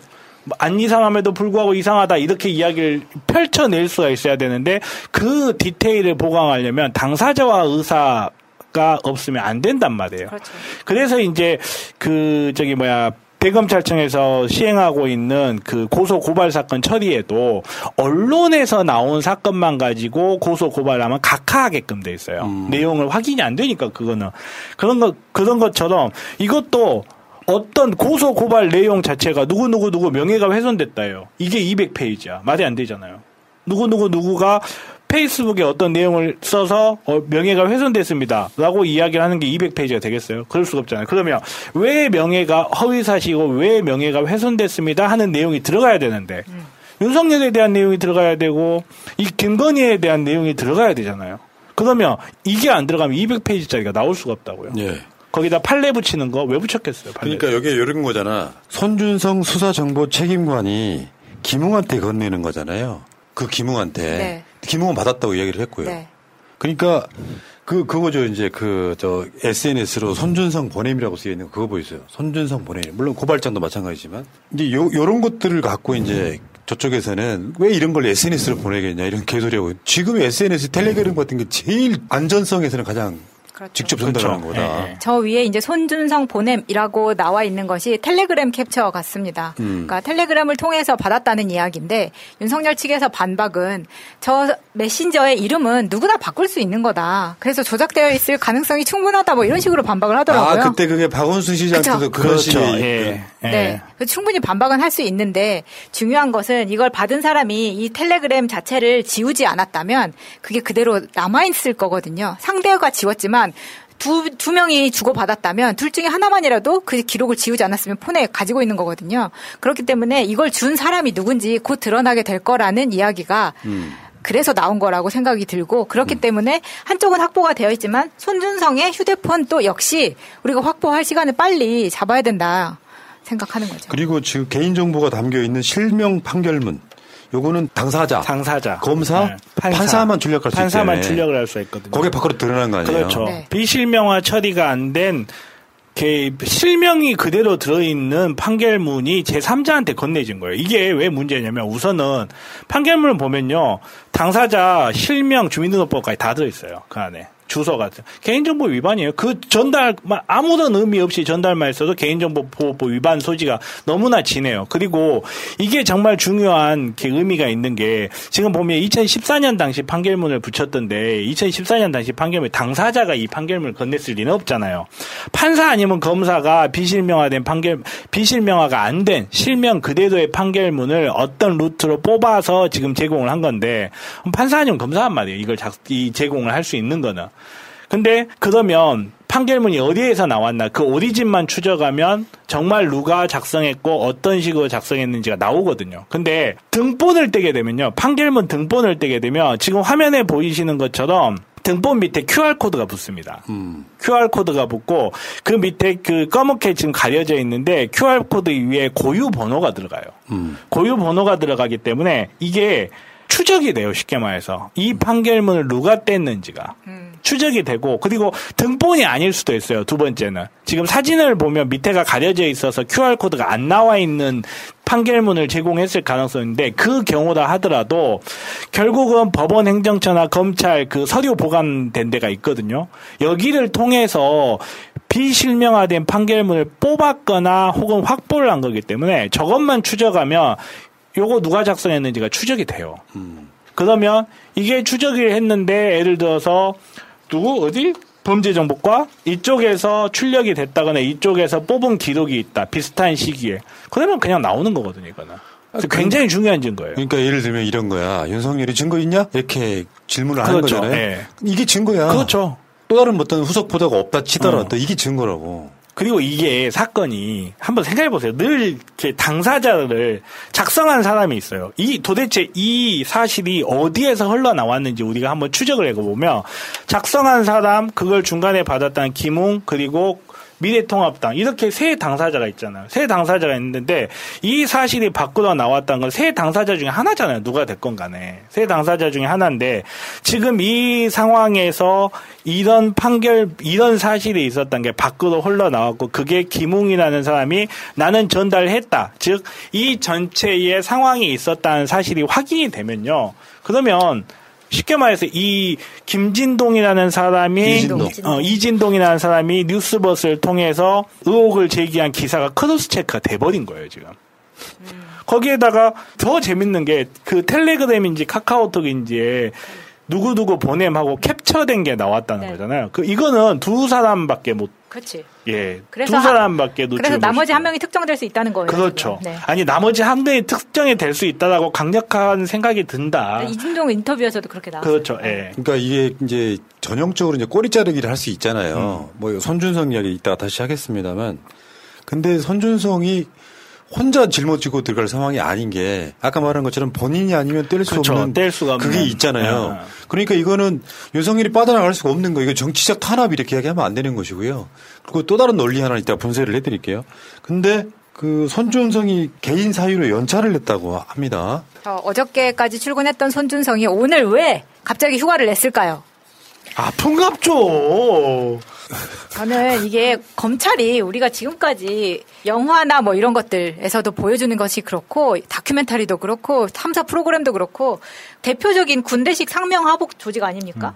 근데 손준성이 왜 이거를 혼자를 했을 거라는 윤석열 캠프의 주장도 어이가 없고 손준성이 지금 대구에서 근무를 하고 있단 말이에요. 그러니까 오늘같이 금요일에 왜 휴가를 썼겠냐. 지금 서울로 당장 튀어왔겠죠. 서초구 앞으로 비슷하게 튀어왔겠죠. 라고 추측하는 겁니다. 지금 중요한 건 손준성이 부부싸움 못하게 해야 됩니다. 그렇죠. 부부싸움 해서 휴대폰 망가지거나 어디 버리면 안 돼요. 아니 또 비밀번호 안 풀리는 아이폰 한 대 넣는 거 아니야 이거? 근데 지금 그래서 한동훈의 아이폰이 까야 되는 게 3월 31일에 검언유착 관련한 보도가 있었단 말이죠. 그때 윤석열과 한동훈이 100여 차례 막 전화, 문자 메시지 이런 거 오갔다라는 보도가 있었잖아요. 그리고 비슷한 시기에 한동훈, 권순정 당시 대검 대변인, 그다음에 손준성이 포함된 단체 대화방이 있었습니다. 그래서 3월 31일에 53회, 그 다음 날인 4월 1일에 45회, 4월 2일에 30회에 대화가 오갔다라는 아주경제 보도가 있었습니다. 이 보도의 그 내용은 징계 의결서에 들어있던 내용이고요. 윤석열에 대한 징계 의결서에 들어있던 내용이고요. 그러면 한동훈과 손준성은 같이 대화방에서 뭔가 이야기를 했다. 라는 게 있는 거죠. 그러니까 둘의 핸드폰에 빨리 압수수색해서 지금 까야 됩니다. 많이 거론은 안 되는데 한동훈이 굉장히 코어로 역할을 했을 가능성이 되게 높아요. 그러니까 제가 한동훈 핸드폰이 왜 아직도 안 까지냐는 질문이 들어올 때마다 그 이야기 하잖아요. 거기에 동재만 있겠냐고. 그렇지. 동재만 있겠. 지금 이게 우리가 지금 알고 있는 걸린 게 하나죠. 동훈이 동재 이야기 하나 걸렸죠. 의혹이 지금 나오고 있는 게 우리 이 손 검사하고 김웅이 나온 거예요. 그다음 바퀴벌레 2마리가 있으면 실제 몇 마리겠어요. 그 핸드폰 안에 다 들어있을 텐데. 아무튼 윤석열 씨 지금 이번은 못 빠져나가요. 본인만이 할 수 있는 것들이 너무 많이 증거로 나왔기 때문에 증거 있냐고 이야기했는데 그게 증거가 아니면 뭐가 되느냐. 손준성이 정말로 자기 충정에 윤석열 모르게 했다고 자기가 그거를 꼬리자르기 할 수 있을까요? 난 불가능하다고 보고 이진동 기자의 후속 보도도 좀 기대가 되는 측면이 있고요. 이거는 아마 이번 대선에서 가장 큰 영향을 줄 수밖에 없는 바로 어마어마한 사건이 터졌다라고 보는 게 맞을 것 같습니다. 브라질 아마존 지역에 자생하는 식물로 신의 선물이라 불리우는 타히보. 그 타히보의 껍질에서 고온 추출된 타히보차. 면역세포를 연구하는 사람들이 추천하는 최고급 차. 현재 많은 타히보의 연구 논문들이 발표되고 있습니다. 타히보는 면역력이 필요한 많은 의약품의 원료로 사용되고 있습니다. 효능은 홈페이지에서 확인하세요. nktaheebo.com. 미국, 일본 등 이미 선진국에서는 30년 전부터 애용되고 있습니다. 소중한 내 몸에 NK 타히보차를 선물하세요. NK 타히보차를 마시다 보면 자연스럽게 몸이 건강해짐을 느끼실 겁니다. 검색창에 NK 타히보를 검색하세요. NK 세포할 때 NK. 타이보가 아니고 타히보입니다. 지금 분위기는 어떻게 흘러갈 수 있냐면 조중동이 버리면 윤석열 지금 대선 날아갑니다. 지금은요 조선일보 사이트를 가보면 윤석열의 변명이 탑에 떠 있어요. 아직까지는 조선일보는 윤석열 변명 모드 지키는 모드고 어제 중앙일보가 아 뜨거 하면서 칼럼 하나를 던집니다. 오병상의 코멘터리 윤석열 고발 사주 의혹 심각한 이유여가지고 그 이유를 11가지를 썼어요. 한 오병상이라고 하는 사람이 중앙도 그렇지만 조선일보의 특성이기도 하잖아요. 눈치 살살 보다가 윤석열 안 되겠네 싶을 때 조선일보가 어떤 스탠스에 따라 달라지는데 그렇죠. 제가 봤을 때는 윤석열은 아마 중앙일보 정도에서는 이거 큰 사건이다 라고 선전하는 타임에 들어간 게 아닌가 싶어요. 아니 근데 여기는 사주가 직접 사주쟁이까지 같이 가서 만났는데 이런 사주 사건이 터질 거라고 사주에 안 나왔대요. 알겠습니다. 내가 뭘 드립을 칠 수가 없네. 아니 그렇기 때문에 그 사주를 봤기 때문에 중앙이 가장 먼저 빠질 수도 있다고 생각합니다. 아 사주를 네, 봤더니 그렇죠. 역마살 하나를 못 봤구나. 2020년 4월 3일 여권 전체가 윤석열 검찰총장을 맹렬히 공격하던 때 그러니까 윤석열 자체가 이쪽에 반격 용도로 이걸 써먹었을 가능성을 언급하고 있고요. 고발장의 피해자는 윤석열 본인 외에 검언유착 당사자로 꼽힌 측근 한동훈 검사장 그리고 부인 김건희 이러면서 굉장히 디테일하게 이 사건에 대한 개요를 1, 2, 3, 4, 5, 6, 7, 8, 11번까지 나열을 하고 있습니다. 그러면서 오병상의 코멘터리에서는 이진동 기자에 대한 얘기가 나와요. 이진동 기자의 단독 최순실이 박근혜 옷을 고르며 청와대 비서들을 부리는 모습이 충격적이었다. 여기 이야기가 나옵니다. 이진동은 그런 기자다. 이게 TV조선에 있을 때 일어난 사건이잖아요. 그래서 우리가 기억들 하시겠지만 그 최순실이 청와대 비서를 자기 수적 부리듯이 하는 장면 때문에 사람들이 충격 먹었던 바로 그 의상실에서 이렇게 핸드폰 이렇게 닦아서 최순실한테 건네는 그런 장면들이 원래는 이전부터 TV조선에서 밝히고 싶었지만 회사 측의 반대로 밝히지 못하다가 JTBC가 이제 최순실 태블릿 보도를 먼저 터뜨리고 나니까 이제 후속 보도로 이 CCTV 영상을 레포트하게 된 거죠. 저때 저 영상이 정말 충격적이긴 했습니다. 아, 청와대가 저렇게 돌아가나? 이걸 딱 단면을 보여주는 것이었기 때문에 파급력이 굉장히 컸죠. 이때가 2016년 10월 24일이고요. 여기서 등장하는 의외의 인물이 하나 있죠. 김우겸 의원이 한겨레 신문 기자일 때 최진동이 이 영상을 확보하고도 지금 TV조선이 보도를 하지 못하고 있다. 네. 그러면서 칼럼을 하나 씁니다. 조선일보 방상훈 사장님께 김우겸 기자가 당시 기자가 요거 방송해달라. 대박. 요거 보도해달라. 요런 정도의 기자인데요. 그러니까 이진동 기자는 뭐 한국일보 출신으로 TV조선에 근무했다고 하는데 어떤 이유가 됐는지 모르겠지만 이분은 인터뷰 때마다 주구장창 강조하는 게 이걸 진영으로 바라보지 마라. 기자의 특성이다. 네. 요 단독은 제가 봤을 때 이번 대선에서의 가장 큰 단독이 되지 않을까 싶어요. 네. 그리고 이분이 쉽게 말해서 말랑말랑한 기자가 아닌 거예요. 그러니까 밖에서 어떤 외압을 터뜨려서 이런 보도를 막을 수도 없을 뿐더러 이분이 기사를 쓰면서 기사에다가 자기가 가지고 있는 모든 걸 터뜨리지 않았을 거라고요. 틀림없이 자기의 안전을 위해서 무슨 일이 있을 때 반박하기 위해서 후속보도를 위해서 갖고 있는 게 있을 거예요. 그러면 지금 윤석열 캠프 입장에서는 둘 중에 하나예요. 정말로 윤석열이 자기랑 관련이 없다. 그러면 이게 뭐야? 야 고소해. 이렇게 될 거고 내가 어떤 관련이 있을 수도 있다라고 하면 윤석열 캠프에서는 이제는 쟤가 뭘 갖고 있지를 추적하기 시작할 거예요. 그렇죠. 쟤가 뭘 갖고 있지를 추적하기 시작할 텐데 그게 진짜 재밌죠. 사실은 그거 추적하다 사고 칩니다. 대부분의 경우. 아니 그래서 지금 이진동 기자가 전부 다 깐 게 아니다. 후속 보도가 있다라고 그렇죠. 하기 때문에 윤석열 측에서도 어디까지 해명을 해야 될지 어디까지 소설을 써야 될지 이걸 그렇지. 못하는 거예요 지금. 그러니까 답할 수 있는 게 정치 보복이다라는 프레임밖에 없는 거예요. 네. 그렇죠. 그러니까 뭐가 나와도 그게 제일 진짜 이거 무서운 거라니까. 나에 대해서 뭔가 어마어마한 단독을 누가 터뜨렸어. 그게 다겠냐고. 저쪽 반응에 따라서 2차, 3차 보도가 나올 거란 말이에요. 윤석열 지금 다른 거 손에 전혀 안 잡힐 거예요. 네. 뭐가 나올지 모르니까. 그러니까 백브리핑 하는 그 모습에서도 굉장히 안절부절 못하는 모습을 그대로 보여주고 있는 겁니다. 아니 몸무게 100kg가 넘어가지고 바람에 굴하지 않는다는 분이 설마 그럴 리가 있나요? 근데 대한민국의 현직 검찰총장이 자기 측근인데 굉장히 중요한 자리에 있는 측근을 자기 자리를 지키는 데 용도로 쓰기 위해서 자기 임명권자의 정당이나 그 여권 인사들을 공격할 목적으로 그런 방식으로 뭔가를 한다는 행위 자체. 그러니까 요거 이제 굳이 법적으로 따지면 무슨 뭐 개인정보법 위반이 들어있고 뭐 어쩌다고 하는데 요거는 그런 영역의 문제가 아니에요. 그러니까 형사법적인 영역의 문제가 아니라 요거는 상당히 뭔가 그 위에 있는 영역인 거죠.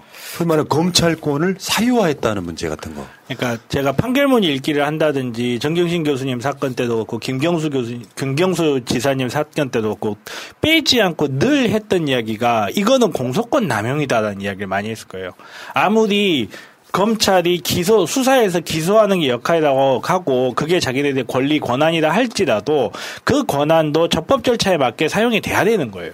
근데 정말 대표적인 공소권 남용의 실태가 드러난 거죠. 우리가 많은 사건들, 지금 이 정부에 들어서 정말 많은 사건들이 있었잖아요. 대표적으로 조국 장관님의 사건을 비롯해서 그리고 최강욱 의원님 사건 뿐만 아니라 그 월성 원전에 관한 사건들 수많은 사건들이 있었고 이게 거론이 될 때마다 과연 이 사건을 기소하는 게 좋은가 이게 과연 수사가 이런 식으로 벌어지는 게 좋은가 어떻게 이렇게 타이밍 맞고 시기적절하게 고소고발장이 들어오는가 하는 모든 문제를 다 해결해 버릴 수 있는 단초이고 그리고 검찰이 그 권력을 어떤 식으로 남용해 왔는가거든요. 직권 남용이 범죄에 해당한다 혹은 이거를 검찰 쿠데타로 봐야 된다라는 법적 판단을 넘어서 과연 검찰이라는 기관을 어떤 식으로 민주적 통제 하에 둬야 될 것인가를 근본적으로 다시 한번 생각해보게 하는 중요한 계기인 거죠. 그리고 그 엄청 잔대가리 걸린 건요. 손준성 그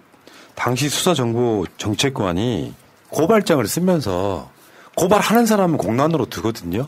누구를 고발이랄까 다 써놓고 니들 이름만 써 이렇게 된 거란 말이야.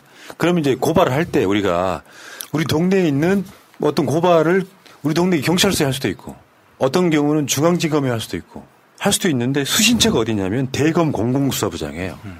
중앙지검에는 이성윤이 있었거든. 그러니까 이게 만약에 고발이 돼도 그냥 일종의 각하 형태가 돼버릴까 봐 대검의 공공수사부장이 이 사건을 접수하게끔 만드는 이런 잔대가리까지 걸렸단 말이야. 그러니까 정말 꼼꼼하지 않습니까? 이거는 일반인이라면 이렇게 못한다는 거죠. 그렇기 때문에 지금 대검찰청 공공수사부라는 데가 이제 문재인 정부 들어서 이름이 이렇게 개명된 거지 원래는 대검찰청 공안부입니다. 공안부이기 때문에 이전에 정권에서 어떤 사람들이 그걸 했었냐면 박근혜 정부에서는 정점식이 했었고요. 이번에 문재인 정부 들어서 윤석열 검찰총장 때에 박찬호 배용원 이런 사람들 했었는데 박찬호는 유명한 윤석열의 측근 중에 한 명이잖아요. 네. 그런데 여기에 어떤 연결고리를 찾아보자고 하면은 모두 순천고 출신이라는 게 중간중간에 있습니다. 네. 이 당시에 대검 공공수사부장이 배용원이거든요. 이 사람이 이제 연수원 27기, 그 유명한 공안통으로 통했던 사람이고 이 사람 역시 순천고 출신이고요. 송삼현. 남부지검장이었다가 이번에 검사 술접대해서 화려한 분들 다 네, 사임한 사람이죠. 근데 이 송삼현이 지금 윤석열 캠프에 합류되어 있는 상태고요. 그리고 배용원이 공공수사부장 되기 직전에 공공수사부장이 박찬호입니다. 윤석열의 사건이죠. 이 사람들이 다 순천고에 포진되어 있고 김웅이 여기에 29기 연수원 29기이자 끈끈하겠구나. 마지막으로 들어간 사이에다가 네. 고등학교까지 다. 왜냐하면 순천고가 지금 서울에 재경 순천고 뭐 이런 거 하잖아요. 동문회 같은 거 하면은 순천고 정말 끈끈합니다. 순천고가 이제 광주 같은 대도시가 아닌 지역에 있는 평준화 아닌 학교. 그래서 굉장히 명문으로 아마 지금은 어떤지 모르겠어요. 우리 학교 다닐 때 최고의 빅뉴스가 우리 졸업할 때 서울대 입학생이 순천고보다 많았다는 게 그 지역의 빅뉴스였어요. 그 정도로 순천고는 그런 학교인데. 근데 나 갑자기 궁금해졌어.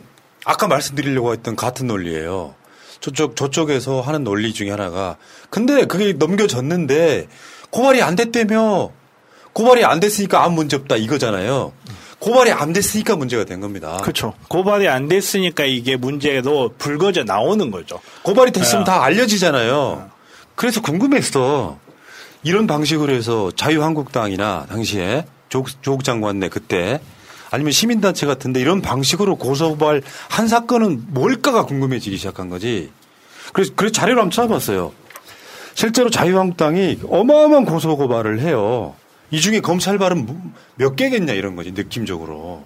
하나씩 봅시다. 자유한국당 조국 백원우 등 10여 명 고발.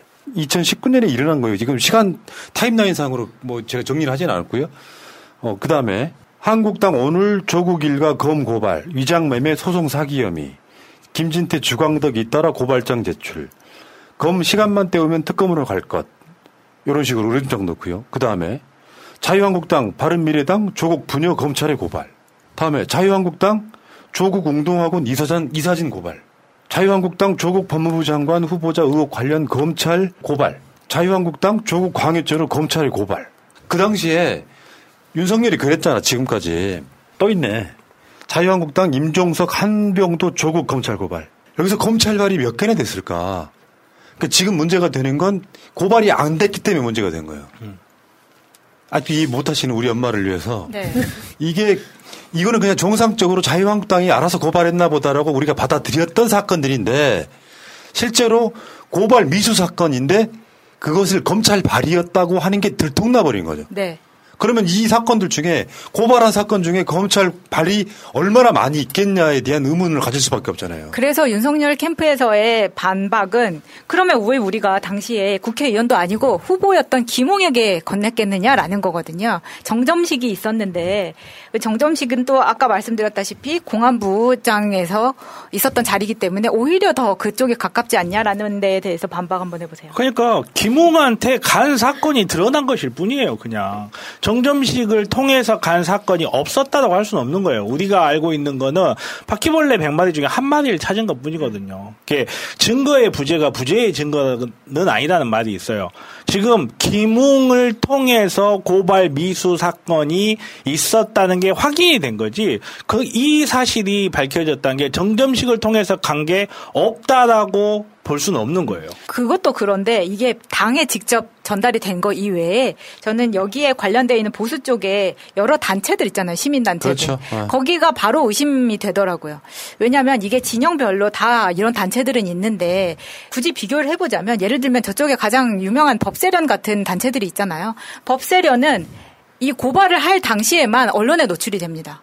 그러니까 제가 소설을 써보자면 이거는 누군가가 다 주고 너가 가서 고발만 해라고 했을 경우에 꼭 법세련이 아니더라도 그렇게 나올 수 있다. 그러니까 검찰의 손준성이나 윤석열이 너무 착한 놈이어가지고 살짝 하나 건네봤는데 그건 미수로 고쳤고 나머지는 다 자발적으로 고발했을 거다라고 생각하는 게 너무 순진한 거잖아. 너무 순진한 거죠. 주광덕이 그 조민 씨 생기부를 어떻게 유출했냐 같은 그런 단편적인 사건들이 수도 없이 있었잖아요.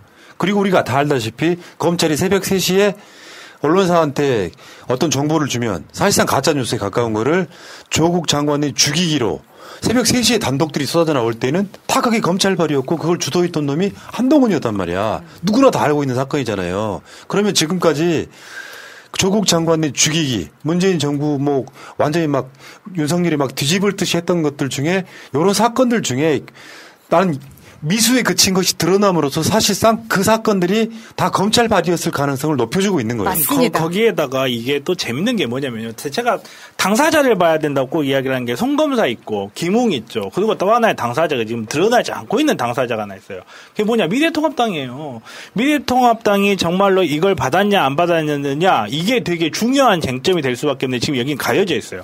여기를 바라볼 수 있는 게 이준석이에요. 이준석이 처음에 이거 나왔어요. 그거 별거 문제 안 돼.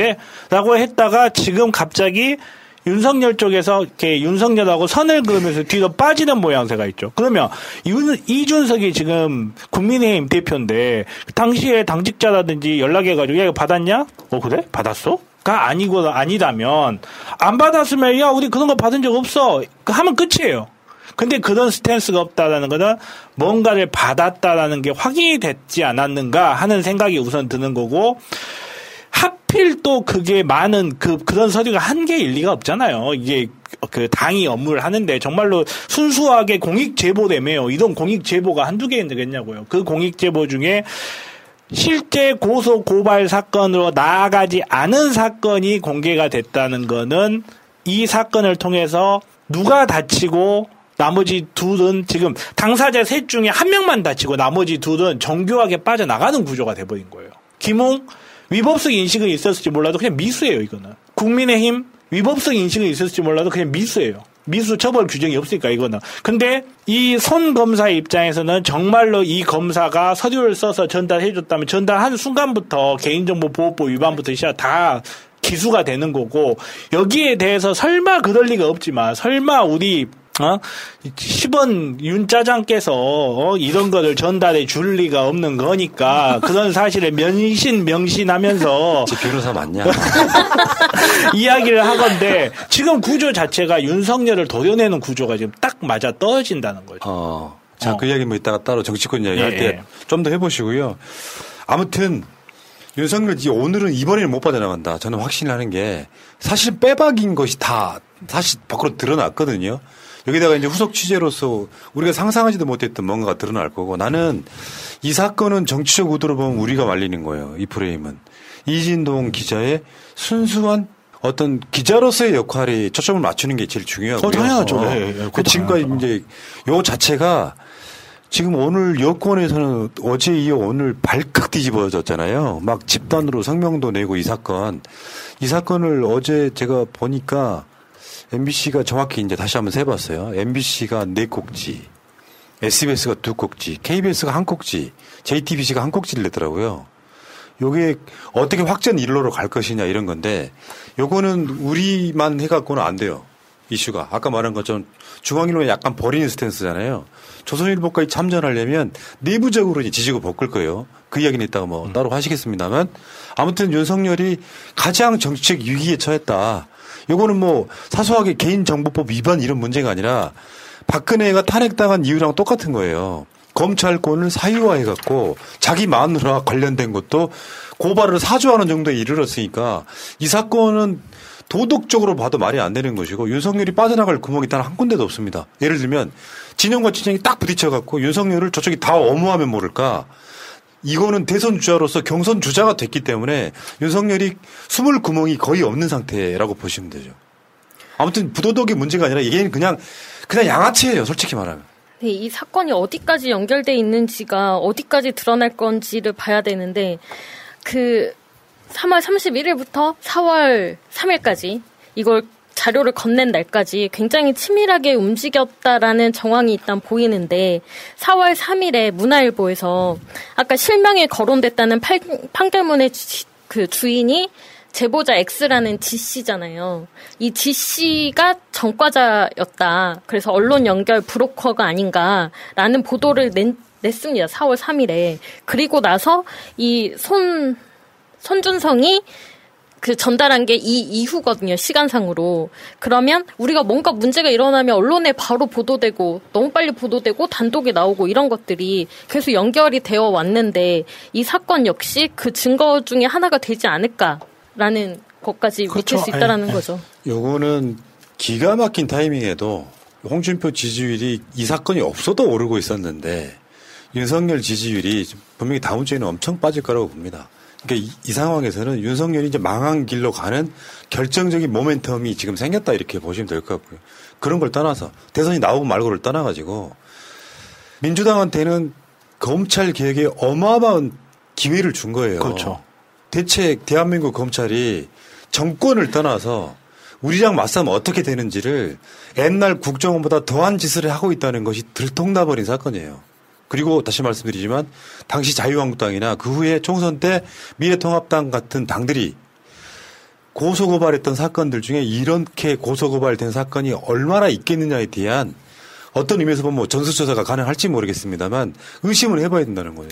정말 어처구니 없는 사건이다. 그래서 이거를 빨리 대처를 해야 된다고 생각합니다. 이거는 바로 수사를 들어갔으면 하는 국민의 염원과 당장은 이제 법무부 감찰을 시작을 하겠다 이런 수순으로 가는 건데 이게 예전에 했던 것처럼 좀 느려지면 사실 증거 은닉할 수 있는 시간만 벌어주는 것밖에 안 되거든요. 사실 처음 있는 기회가 아니고 여러 번 기회가 있었는데 우리가 놓친 적도 많았었기 때문에 이번에는 좀 잘했으면 좋겠다. 이게 지금 국민들이 꽉 차 있는 마음이라고 생각합니다. 예. 자, 윤석열은 하는 짓 보면 진짜 감옥에 가 있어야 되는 게 딱 맞은 놈이 어디 맞아요. 지금 쪽벌하면서 진짜. 대선 후보가 아니라 지금 조사를 받고 수사를 받아야 될 사람인 겁니다. 예, 그러니까요. 어처구니 없는 거죠. 아무 죄도 없는 조국 장관은 지금 저러고 있는 거잖아요. 뭔가 불공평한 이게 공정한 거냐 말이에요. 지금 만약에요 조국 장관이 법무부 장관으로 있을 때나 민정수석으로 있을 때 고발장까지 작성해가지고 윤석열 고발해달라고 어디 민주당에다가 똑같은 걸 보내는 게 들통났다고 생각하면 해보세요. 지금 언론이 가만히 있겠어요? 농단, 난리 사유화, 네. 당장 구속하라 이런 얘기 나올 거 아닙니까? 완전한 대한민국 문재인과 손잡고 다시 하는 우리 대한민국. 끊지 마세요. 끊지 마세요. 박지희 씨, 코업이 블랙마카로 업그레이드 했다는데? 맞아요. 가격은 그대로인데 더 귀한 블랙마카로 업그레이드 했대요. 역시 코업이야. 지금보다 더 활기찬 아침을 느낄 수 있겠네.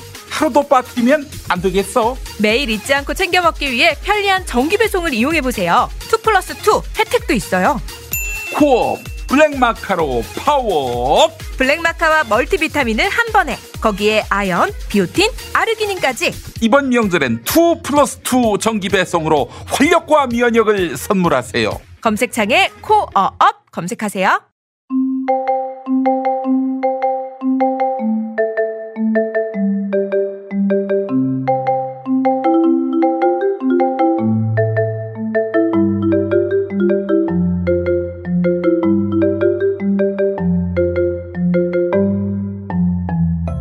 네버엔딩 스토리 207의 두 번째 일기장이 뭘 썼니 이걸 보자마자 제일 먼저 이제 제가 아직까지 중고등학교 때 썼던 일기를 가지고 있거든요.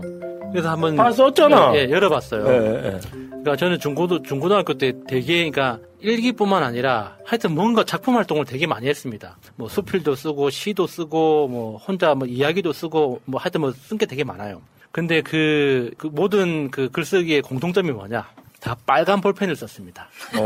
그래서 보면 무섭습니다. 그러네. 그때 썼던 그 당시의 의도가 지금 정확하게 구현되고 있는 거예요. 딱 그 내가 빨간색으로 썼다는 기억을 내가 하고 있기 때문에 이게 언젠가 내가 좀 나이가 더 많이 들어서 과거의 나와 지금의 나를 어떻게 대비할 때 필요하겠다 싶어서 그냥 뭐 대단히 좋은 자료는 아니지만 그냥 과거에 내가 썼던 글이니까 그냥 일단 가지고는 있자라는 그 의미에서 가지고 있는 거지. 그거에 대해서 그 한 번씩 읽어보면 그냥 결론은 하나입니다. 뭐예요? 이 새끼 돌아있네. 이거 말고는 아무것도 없어. 특히나 고등학교 1, 2학년 때 썼던 그 일기장에 보면 대부분의 내용이 뭐냐면 학교를 불태우거나 폭파시키는 방법에 대해서 구체적으로 기술서에 넣은 겁니다. 선생님 죽으시다 이런 거 많이 쓰지. 문제가 많았네. 그러니까 많았어. 선생님에 대해서 어떤 특정한 선생님을 뭐 해코지한다 이게 아니라 학교 전체를.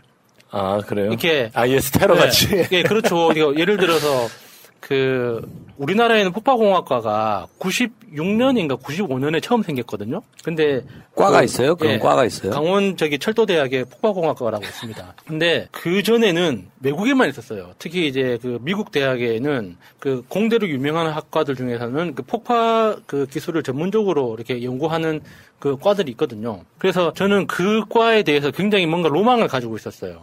그래서 나름대로 그러니까 폭발물에 대해서 연구도 하고 자료도 찾아보면서 그러니까 일상생활에서 구할 수 있는 어떤 재료들을 가지고 가장 폭발력을 크게 만들 수 있는 방법에 대해서 연구를 많이 했었거든요. 아니 야수님 고등학교 때 맥가이버 안 좋아했어요? 내가 맥가이버 좋아했죠. 엄청 남자들 이제 거기는 솔방울에 이제 송지 묻혀서 던지면 터지잖아요. 개구랍니다. 그런 게 어디 있습니까?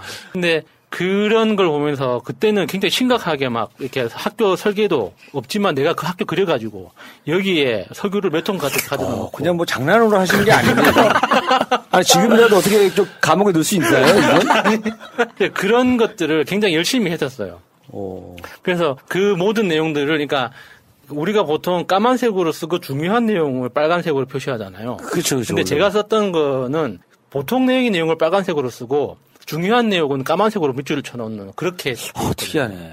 그러니까 도라이죠. 내가 만났던 여자분 중에 그 부두교 믿는 여자분이 있어요. 부두교. 네. 부두교 믿는 여자분이 빨간 걸로 자기 글씨를 썼었어요. 네. 그분 이후로 처음이야. 부두교가 뭐예요? 미국 흑인들이 믿는 종교 있잖아요. 나쁜 저 녀석들 수호에 보면 나오거든요. 그래요? 하얀 두건 쓰고 부두교 쓰는 애들 있어요. 거기에서 이제 뭐 좀비가 유래했다면 그런 썰도 있습니다. 그 여자분이 그렇게 빨간 글씨로 일기를 썼던 분인데. 그러니까 비슷하네 그분하고. 그거 중고등학교 때 썼던 일기장을 보면서 내가 또 갑자기 2000년대 초반에 블로그를 그렇게 열심히 했었거든요. 근데 이제 어느 순간 블로그에 쓰는 나와 블로그에 글을 쓰는 그 글의 내용과 나의 자아가 완전히 다른 사람이라고 느껴지기 시작한 거예요. 그때부터 이제 SNS 전체를 안 하기 시작했거든요. 그 전까지는 블로그, 트위터, 페이스북 엄청 열심히 했어요. 그러니까 블로그도 전문적인 에어리어 이런 걸로 쓰잖아요. 저는 주로 이제 서평 많이 했어요. 잘 맞으시네. 그럼 근데 왜 잘 맞으시는데 안 하셨어요? 그러니까 독자도 되게 많았고 이렇게 어떤 글은 최고 이제 조회수가 50만, 70만 이렇게 갔던 것도 있거든요. 글로벌 워밍 이런 거 쓰면 되게 잘할 것 같아요. 그래서 되게 그러니까 잘 되는 편이었는데 이제 어느 순간 그 글을 쓰는 글의 내용과 나하고 상관이 없어지는 거예요. 그러니까 진짜 내 인격이 아니라 뭔가 두 번째, 그러니까 뭔가 가면을 내세운다는. 그러니까 남들이 원하는 이미지를 자꾸 만드는구나. 그러니까 나의 솔직한 모습이 아니고. 진짜 내가 아니라, 그러니까 남들한테 보여주고 싶은 포장된 어떤 생각이나 좀 이런 것들을 좀 너무 좀 있어 보이게 애쓴다는 느낌이 들기 시작하니까. 예를 들어서 어떤 책은 예를 들어서 까고 싶은데 속마음은 이걸 까면 내가 또 교양 없어 보이려나 하면서 약간 남들이 원하는 대답을 자꾸 쓰고. 그럴 수도 있죠. 그러니까. 제가 지금도 약간 그런 경향이 남아있는데 말이나 글을 좀 어렵게 하는 편이에요. 단순하고 직선적으로 이야기를 해도 되는데 굉장히 어려운 개념을 가지고 와가지고 이렇게 현란하게 막 하려고 애를 쓰는데 지금은 제가 그걸 스스로 이제 조심하고 있거든요. 근데 그 20대 후반, 30대 초반까지는 정말 병적으로 심했단 말이에요. 그러니까 어느 순간부터 그게 내 눈에 보이기 시작하니까 내가 쓴 글이 불편해지기 시작한 거예요. 근데 이렇게 지식이 수반된 이거는 되게 이렇게 명석해 보이잖아요. 그러니까 그렇게 필요한 곳에서는 되는데 일상적으로 사람들하고 소통하는데 그렇게까지 하면은 좀 재수 없죠.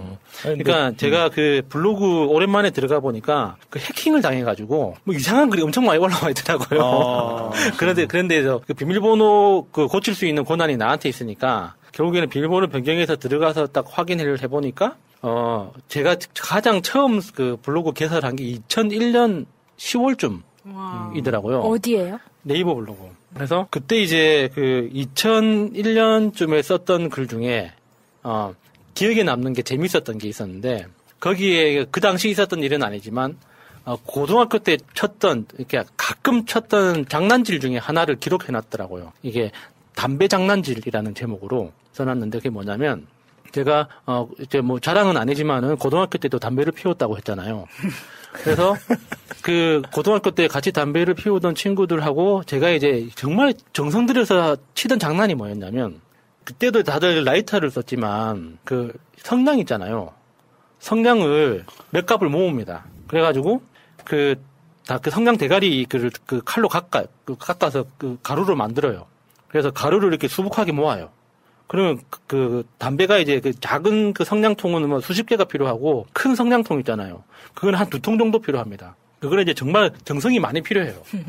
그 칼로 이렇게 그 곱게 갈아야 되기 때문에. 그래서 그거를 그 한 무대기를 그 성냥 대가리 가루를 이렇게 모아놓고 담배 한 개피를 이렇게 살살살살 쳐가지고 앞에 담배잎을 다 빼요. 그러니까 그 모양이 흐트러지지 않게. 그래가지고 그걸 이제 성냥가루하고 섞어요. 섞어가지고 그걸 다시 그 담배 속에 넣어주는 거예요. 야, 그럼 걷다 불 붙이면 난리 날 것 그렇죠. 같은데.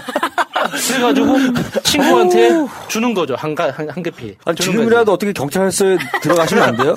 다친 사람은 그거 하면 진짜 황 덩어리. 그렇죠. 네. 원액 말하자면. 다친 사람은 없습니다. 와, 다친 사람은 없지만. 같은데, 겁날 것 같은데. 네. 근데 그 비주얼이 굉장히 임팩트가 있죠. 그러니까 그 장난을 당하는 사람도 굉장히 그 충격적인 비주얼이잖아요. 눈앞에서 그 불덩이가 확 커졌다가 사라지니까. 불꽃놀이 막 터지듯이 막 할 거 아니에요. 그래서 이제 그때 이제 반성한다는 취지로 이제 그 낙서를 해놨던 건데 이거는 한번 추억을 되새기면 좋겠다 싶어가지고 이야기를 한 거고. 그리고 또 눈에 띄는 그 제목 하나가 헛소리를 할래도 공부가 필요하다. 이게 참 눈에 띄었습니다.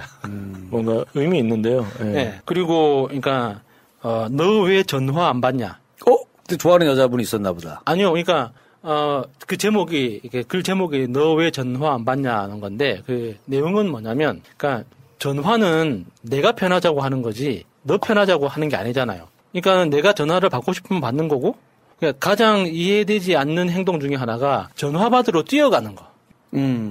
그러니까 전화벨이 울리기 때문에 저걸 빨리 받기 위해서 뛰어간다는 그 모습을 보고 이렇게 생각나서 쓴 글이었거든요. 왜 뛰지? 그러니까 부재중 전화가 와 있으면 다시 걸면 되잖아요. 그렇죠. 근데 굳이 뛰어가서 받을 필요는 없잖아. 그래서 그 모습을 보면서 그 이후로 머리로는 이해가 되는데 가슴으로는 좀 근데 약간 이해가 이거를 저도 이제 요즘에는 잘 불편하면 안 받는데 어머니 같은 경우는 그 예전에 이제 그 집 전화 세대잖아요. 집 전화. 그러니까 그때 안 받으면 안 되는 거야. 그렇지. 지금도 그게 남아 계시더라고요. 전화 안 받으면 그렇죠. 큰일 나는 줄 아세요. 그래서 근데 그게 그러니까 어머니뿐만 아니라 지금 우리 세대에도 남아 있잖아요. 모르게 누군가한테 배운 건 아니고 아무도 가르쳐 주지는 않았지만 몸속에 남아 있잖아요. 그런 경향들이. 그때 왜냐면 그때 전화 귀한 시대를 한번 경험했잖아요. 그렇죠. 예전에 그 삐삐 한번 와가지고 통화 한번 하려고 그 긴 줄 공중전화에서 10원짜리 바꿔가지고 기다리고 그 옆에서 시티폰 딱 켜고 이제. 그리고 또 눈에 띄었던 게 2005년 2월에 썼던 건데 제목이 이제 로마 지도예요. 로마 지도. 이게 뭐냐면 제가 로마사 그 책을 되게 좋아하거든요. 뭐 이렇게 그 로마사를 다룬 그 역사책들을 되게 좋아했었어요. 그래가지고 뭐 대표적으로 이제 유명한 책 중에 뭐 로마인 이야기, 시오노 나나미의 로마인 이야기 같은 거 있죠. 그런 것들을 한 4-5번 읽었어요. 그거 진짜 유명한 책이지 않아요? 웬만한 집들에 다 있었었는데 그거 로마인 이야기는. 그게 전권이 15권짜리거든요. 네, 맞아요. 그거를 한 4-5번 읽었는데 한 2번째인가 3번째 읽을 때 거기에 지도가 굉장히 자주 나오는데, 이 로마는 그 시간이 지나면서 국경이 계속 변하잖아요. 로마가 확장되니까. 국경선이 계속 변한단 말이에요. 그런데 이제 우리가 시중에 파는 지도는 지금 현대의 기준으로 지도가 만들어져 있기 때문에 그게 이제 옛날 이야기를 볼 때는 도움이 안 돼요. 그러니까 그 지역의 이름도 옛날 고지대 고역사서에 나오는 그 이름이 아니라 지금 현대의 이름으로 다 표시가 돼 있으니까 그러니까 이게 로마사를 읽으면서 이렇게 같이 볼 수 있는 참고 자료가 잘 안 된단 말이에요. 근데 보통 그냥 그런가 보다 하면서 보지 않아요? 막 디테일하게 막 완전 막 비교하면서 이렇게 보시나 보다. 그래서 그러니까 저는 지도를 다시 그렸죠. 그러니까 2000년 전의 지도, 1500년 전의 지도, 1300년 전의 지도? 이런 식의 시대별로 지도를 다시 그려가지고, 그거를 사진으로 찍어서 PDF로 뽑아가지고, 사람들이 이제 나처럼 로마사 좋아하는 사람들 볼 수 있게, 블로그로 공유를 해놨던 그 기록이 하나 있더라고요. 그걸 보면서, 와, 나 정말 열심히 살았구나. 그게 원래 사실 블로그 하시는 분들이 어떻게 보면 그런 정보도 주는 거잖아요. 사람들한테. 그렇죠. 관심 있는 사람들한테.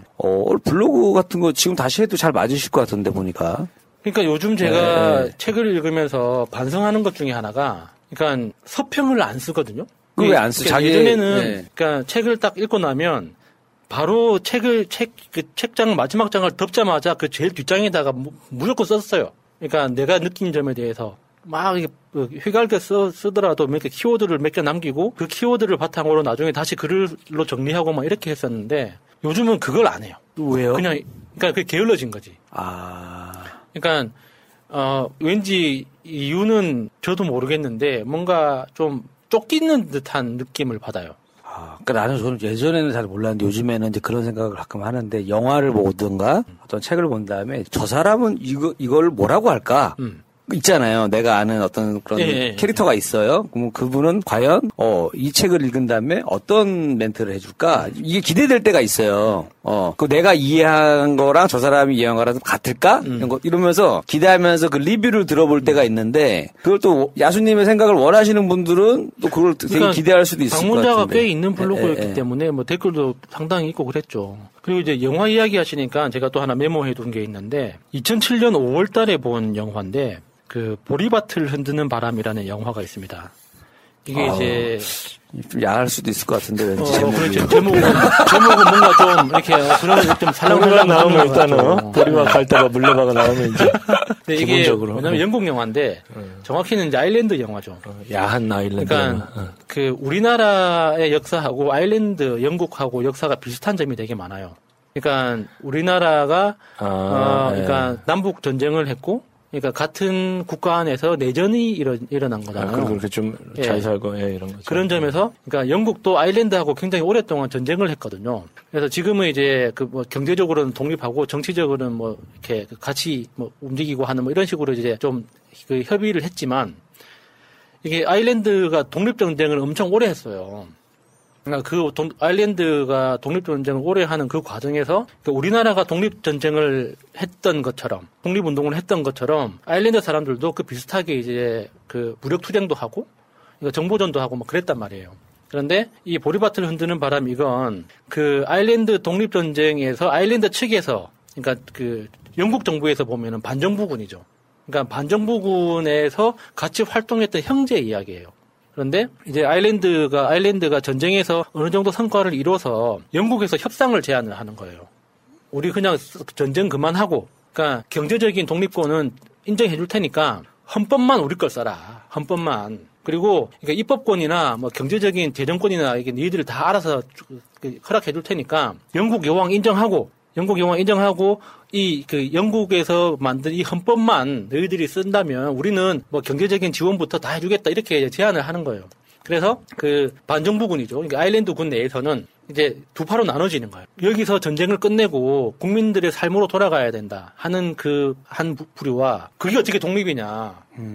법의 가장 상위법인 헌법을 우리가 포기하는 거는 독립을 포기하는 건데 그 나머지 그 독립을 포기하고 돈을 얻는들 우리가 무슨 의미가 있냐. 이렇게 두 파로 나눠지는 거예요. 그런데 그 형제가 진짜 피를 나눈 형제죠. 그러니까 실제 육체적으로도 피를 나눴지만 전쟁을 통해서도 정말 죽을 고비를 여러 번 넘겼기 때문에 진짜 그 전으로서도 그 형제였는데 그 형제가 같은 나라 똑같이 아이리시. 형이 영국 정부로 넘어가고 동생은 반정부군에 남는 거예요. 그 장동건하고 그렇게 된 거네. 그거 비슷하네. 원빈하고 그죠. 나왔던 거. 그래서 태극기를 휘날리며. 그렇지. 그래서 그 나중에는 이 형이 동생을 체포해서 사형까지 시키는 그 내용인데. 그러니까 진짜 영화네. 네, 그러니까 영화네, 무엇이 진짜. 옳고 그른가에 대해서 굉장히 생각을 많이 하게 했던 그런 영화예요. 그래서 그 근방에 봤던 제가 한번 추천하고 싶은 영화가 씨 인사이드라고 있습니다. 씨 인사이드라고. 그것도 야해 보이는데. 그게 그러니까 프랑스 영화인데. 인사이드. 짧게 이제 시간이 얼마 안 남았으니까 짧게 정리를 하면 그 프랑스 사람들이 이게 스쿠버 다이빙 되게 좋아하잖아요. 스쿠버 다이빙을 했다가 이게 전신 불수 상태로 이제 물 위로 올라온 거예요. 이제 그 사람이 그 다이빙 사고 때문에. 근데 그게 그 전신 불수 중에 가장 그 안 좋은 케이스 있잖아요. 그러니까 의식만 살아있고 몸 전체가 안 움직이는. 그래서 그 사람이 그러니까 프랑스 정부하고 이제 싸움을 시작하는데. 죽여달라고. 그러니까 안락사에 대한 프랑스에서 철학적 이게 실화 바탕의 영화인데. 그거 유명해요. 그러니까 그 안락사에 대한 철학적 법적인 그 논쟁이 시작된 게 그때부터 됐거든요. 그래서 그게 나중에는 네덜란드에서 실제로 안락사법이 통과돼가지고 지금은 시행을 하고 있잖아요. 그래서 이 과정이 이 내용이 되게 좋아요. 그러니까 영화 자체로서 봐도 화면이 엄청 이쁘게 만들어졌기 때문에 영화로서 봐도 좋은데 영화가 제시하고 있는 그 질문이 있잖아요.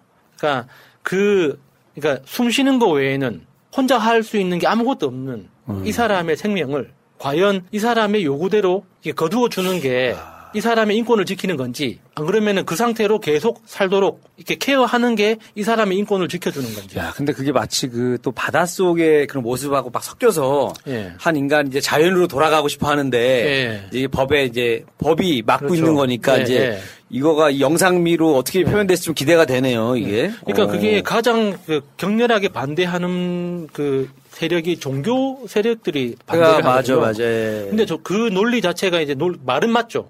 생명은 고귀한 것이고 이제 자기가 자의적으로 마음대로 할 수 없다는 건 맞는 말인데, 그런데 그 결과로서 그 한 사람이 너무 큰 고통을 겪고 있는 거죠.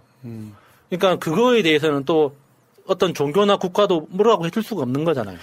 그러면은 차라리 누가 저기 그 호수 같은 거를 지나가면서 실수로 발로 치고 지나가는 거를 계속 그러면 자연스럽게. 그래서 저기 어쩌다 그 딸이 엄마를 죽였는데 딸이 이제 의사예요, 의사. 엄마를 계속 케어하다가 도저히 엄마인가 아빠인가 도저히 이제 너무 괴로워하는 거고, 이 사람은 이제 의사니까 죽이는 법을 아는 거죠. 그렇게 돼서 감옥 가겠다 해서 풀려났던 그런 영화도 있어요. 우리나라에서도 그런 비슷한 사건이 있었을 거예요. 그렇게 돼서 이제 마지막에 연명 치료 안 하겠다 가장 딱 최근에 살아버렸잖아. 가장 최근에 이제 그 노모가 딸을 이렇게 하고 결국에는 징역 2년으로 끝난 경우가 있죠. 그러니까 맞습니다. 제 이야기는 여기까지 하겠습니다.